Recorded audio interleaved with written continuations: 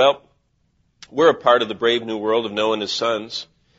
And as we look around this planet, we find that there is no remnant of mankind that can be verified that predates the world that perished in the Genesis flood. What I mean is this. There's no remaining building of any civilization. There's no pottery. There's no fragment. There's no tool. There's no giant living tree. There's no ancient fragment of writing. There's nothing on the planet that's older than 4,600 years. And that's from the scientists. Because, listen to this, all scientific study leads to the conclusion that something wiped out surface life on this planet about 5,000 years ago.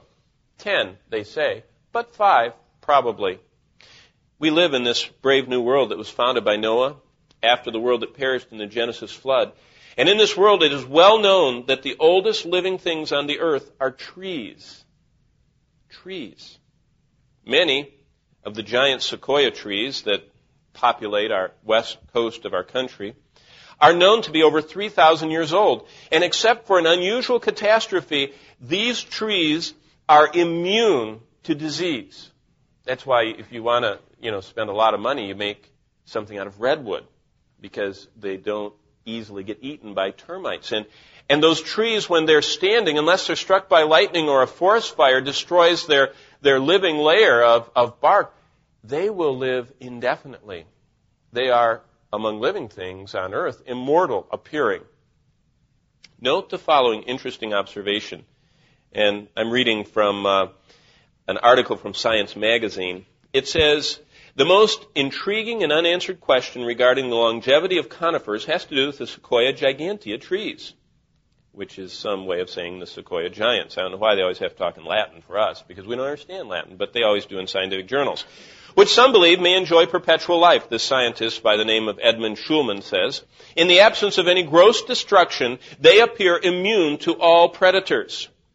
And this is what his article said in Science Magazine. Does that mean that shortly preceding 4,000 years ago, and then he puts this little aside, and if John Muir, remember the original naturalist John Muir, who protected the stands of trees, if his count of rings was correct, then shortly preceding 4,000 years ago, all the living sequoias were wiped out by a catastrophe. Now, this scientist doesn't tell us what the catastrophe was.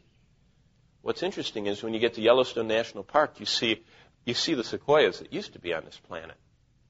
They're bigger, and they're more numerous than we can even imagine. And those redwood trees are jammed through solid rock, and they're vertically through hundreds of horizontal layers of sediment. And they're standing with the sediment millions of years, I might add, if you're an evolutionary person. Millions of years of sediment are holding up giant sequoia trees. Now, I ask you, how'd that thing last for millions of years standing up? Of course, we know it's the flood. They don't. But could it be that God has left a marker that points to the world that perished in the Genesis flood? Could it be because there's no living member of the nearly immortal sequoia trees that dates past the flood of Noah? Could it be that all living things merely date back to the brave new world of Noah and his sons? Is that a marker from God? Consider the advance in the study of ancient trees. All findings that come out, even this decade, only further the proof of a recently settled brave new world. The Dendrochronological Laboratory, that means a place they study the age of trees, in Arizona, at the University of Arizona, recently discovered a stand of trees that were actually older than the sequoias.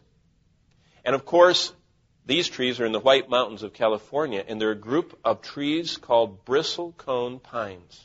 Now listen to what the University of Arizona says, also not known to be a real Institute of Creation Research advocate, Listen to what they say. Only recently have we learned that certain stunted pine trees of arid highlands, not the mammoth trees of rainy forests, may now be called the oldest living things on earth. They cut boring into these delicate ancient trees, and they did core samples. And through microscopic study of growth rings that they bored in, it revealed to these scientists at the University of Arizona that a bristlecone pine tree that was found last summer surpasses the oldest known sequoia by centuries. Why? This little tree, hugging the side of a mountain at 10,000 feet elevation, was found to be 4,600 rings old. I mean, they bored in. It's not very big. And it has 4,600 concentric growth rings. Here's the conclusion.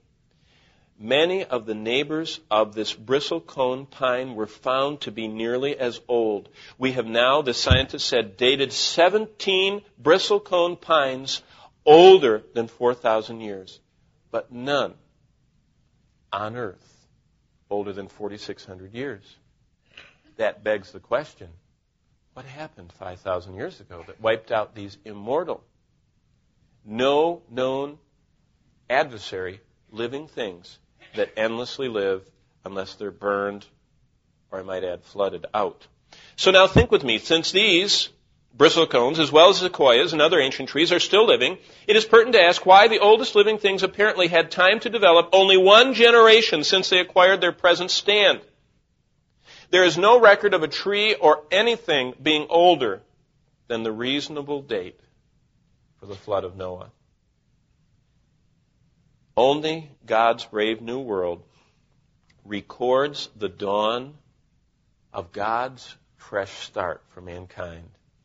And the only accurate historical record you can find of the past, you're holding in your hands tonight. The only one.